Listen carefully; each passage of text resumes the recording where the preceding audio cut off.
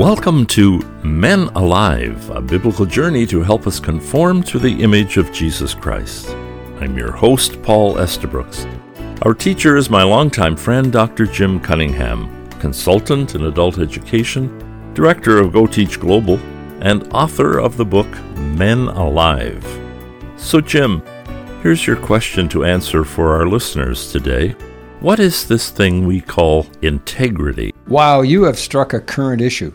I can think of a scenario from a community near where I live. You have a neighbor who serves in your community as a respected professional. People speak highly of him and his service to the various non-profit boards volunteering to help multiple needs in the community. Publicly, this man appears to have it made, so to speak. He has a substantial income, a wife, children, a home, and an apparent stellar reputation. But the man in our story travels on business trips that require him away from his wife and family for periods of time. A rumor begins to circulate that Mr. Clean has been seen visiting gay bars when he travels. True or false, his wife asks. His response suggests it is just vicious rumors. Time passes. Then one day, police arrest our model man. The charge? Producing and distributing vivid, devastating pornography of children under 6 years old. The community reels in shock. How can a man have an impeccable public life as a professional, a private life as a member of the gay community, and a secret life as a child-abusing pornographic photographer? It boggles the mind, but it happens more than we can imagine. Many times, public, visible actions do not match private inner thoughts. As a young, newly married husband, I once met a man in southern USA. He worked for a Christian ministry. I was in the area and he was asked to meet me. He kindly invited me to his home for dinner. That evening, I met his attractive wife and 3 preteen daughters. After dinner, we sat by his swimming pool, and he described to me how I could invest money and become wealthier like he was. On the surface, everything seemed fine. Years later, I had a trip to the eastern part of the USA. This man and his family had moved to the area, and as the Lord so arranged, we met again. He again graciously invited me to his home, and again I met his daughters. They had grown from preteens to attractive young ladies. End of story? Not yet. Years later, when the youngest of the 3 daughters turned 18, the 3 daughters went to the police and reported that their father had sexually assaulted them from an early age until they began their menstrual cycle. Then he would start abusing the second daughter and finally the third. They agreed not to go public until all were over age 18 and pleaded with the officials to help their sexually addicted father. Paul, we are looking at one of the most challenging words in a man's life. The word is integrity. Jim, I think I know where you're going with this one. Since we both believe that Jesus was our model of integrity, I was surprised to read in Scripture that even those opposed to Jesus respected him for his integrity. In Matthew 22, we learn that the Pharisees plotted together to trap Jesus into saying something for which he could be arrested. They sent to him their disciples along with supporters of Herod, very unlikely allies, and in verse 16 onward, it records the dialogue. "Teacher," they said, "we know that you are a man of integrity, and that you teach the way of God in accordance with the truth. You aren't swayed by others because you pay no attention to who they are. Tell us then, what is your opinion? Is it right to pay the imperial tax to Caesar or not?" But Jesus, knowing their evil intent, said, "You hypocrites, why are you trying to trap me? Show me the coin used for paying the tax." They brought him a denarius, and he asked them, "Whose image is this, and whose inscription?" "Caesar's," they replied. Then he said to them, "So give back to Caesar what is Caesar's, and to God what is God's." When they heard this, they were amazed and went away. Even men with evil intentions know some of the aspects of integrity. They applauded Jesus, although probably as insincere flattery, for 1. Being honest, 2. Teaching the truth of God, 3. being impartial and not playing favorites. 4, not being swayed by what other people thought and said. And finally, not paying attention to the status of other people, especially those at levels above him, when he spoke God's truth. The trap was if he answered no, he could be arrested for rebellion against Rome. If he answered yes, he could be accused of supporting Roman oppression, losing favor with the people. The poll tax had to be paid using the denarius coin, which bore the picture and title of Caesar. Jesus revealed his integrity by answering their question with a question, "Whose image is this?" Then he concluded, "Give to Caesar what belongs to Caesar, and give to God what belongs to God." Jesus outwitted his opponents by affirming the honor due to Caesar, while clearly differentiating it from the supreme honor and allegiance due to God. Loyalty to God does not necessarily entail disloyalty to the governing authorities. Jesus was acknowledging two dominions, Caesar's and God's, the latter having priority. Their trap collapsed and they went away amazed as he upheld the very description of integrity that they had made about him. This is a good time to remind you this is Men Alive with Dr. Jim Cunningham. We'd like you to have one of our favorite booklets titled Live the Jesus Way. Request your PDF copy by emailing Dr. Jim at menaliveuntogod@gmail.com. That's menaliveuntogod@gmail.com. Request your copy today. Jim, my understanding is that the word integrity comes from the same English root as integrate and integral, meaning oneness. That's right.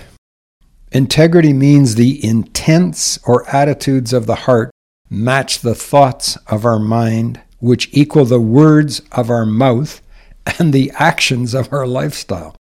In simple terms, it means that what you see in a person and what you hear from that person match what that person is thinking and believing. When all four areas are integrated, that is called integrity. Hebrews 4:12 states, "The word of God is alive and active, sharper than any double-edged sword. It penetrates even to dividing soul and spirit, joints and marrow. It judges the thoughts and the attitudes of the heart." The Word of God judges the thoughts and attitudes of the heart, but we have the discipline to control our wills to take every thought captive, as it says in Scripture. Solomon said, "Guard your heart or mind, for out of it are the issues of life."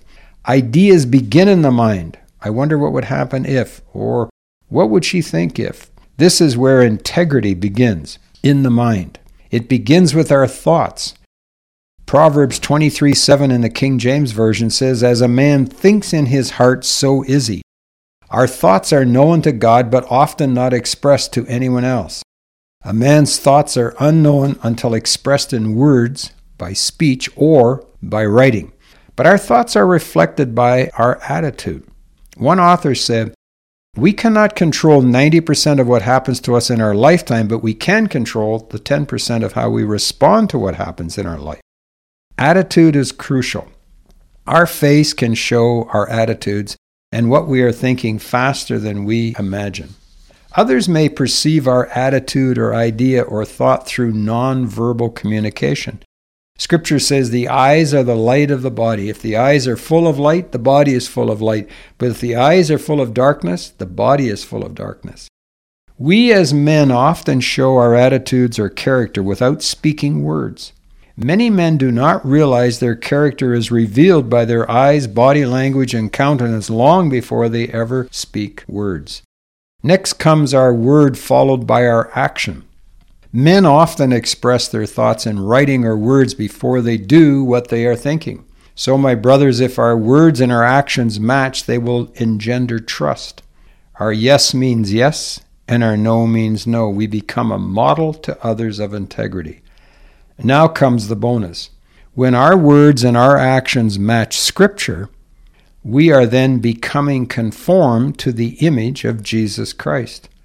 The Apostle Paul told Timothy, "You have heard me teach things that have been confirmed by many reliable witnesses." Now teach these truths to other trustworthy people who will be able to pass them on to others. When our actions and words match what we are thinking, that is what is called biblical integrity. When all four areas overlap, attitude, thought, word, action, then our life becomes integrated and transformed by Scripture. That gives us what Colossians 3:23 calls a passion for life. We are ready to, quote, work willingly at whatever you do as though you were working for the Lord rather than for people. We recognize that our passion for life generates daily habits that help generate success in what we do. We will evidence, as Hebrews says, ways to motivate one another to acts of love and good works. Habits based on a biblical worldview cause us to live our life under the impulse, direction, guidance of the Holy Spirit in obedience to biblical principles. This integration is called integrity. When Daniel was taken captive to Babylon, he was given a new name and trained in the ways of the Babylonians. Rather than abandoning his heritage as a follower of Yahweh, Scripture says Daniel was determined not to defile himself by eating the food and wine given to them by the king. He asked the chief of staff for permission not to eat these unacceptable foods. Daniel gave evidence to the king's servant that he remained healthy on his own diet. So Daniel maintained his integrity even in another culture and a hostile environment. By God's grace and by our choice, regardless of what people do around us, we can gain and maintain our integrity. Amen? The man with the greatest integrity is the one who has four primary elements. Intent matches thought, matches word, equals action. The world's best example was Jesus Christ. Scripture identifies four character qualities of Jesus of Nazareth. He was gentle and humble, full of grace and full of truth. When we pattern our lives after his model, we become conformed to the image or likeness of Jesus Christ. Gentle and humble, full of grace, full of truth. We become men of integrity. There you have it, men. We become alive unto God as men of integrity when we receive Christ, and as we follow him, our intents, thoughts, words, and actions become conformed to the character of Jesus Christ. Don't forget to request your copy of Live the Jesus Way. Request a PDF by emailing Dr. Jim at menaliveuntogod@gmail.com. Men Alive is a production of Go Teach Global. Visit our website for more information and more program topics at goteachglobal.com. Until next time, I'm your host, Paul Estabrooks, along with your teacher, Dr. Jim Cunningham, encouraging you to be men alive, transformed into the image of Jesus Christ.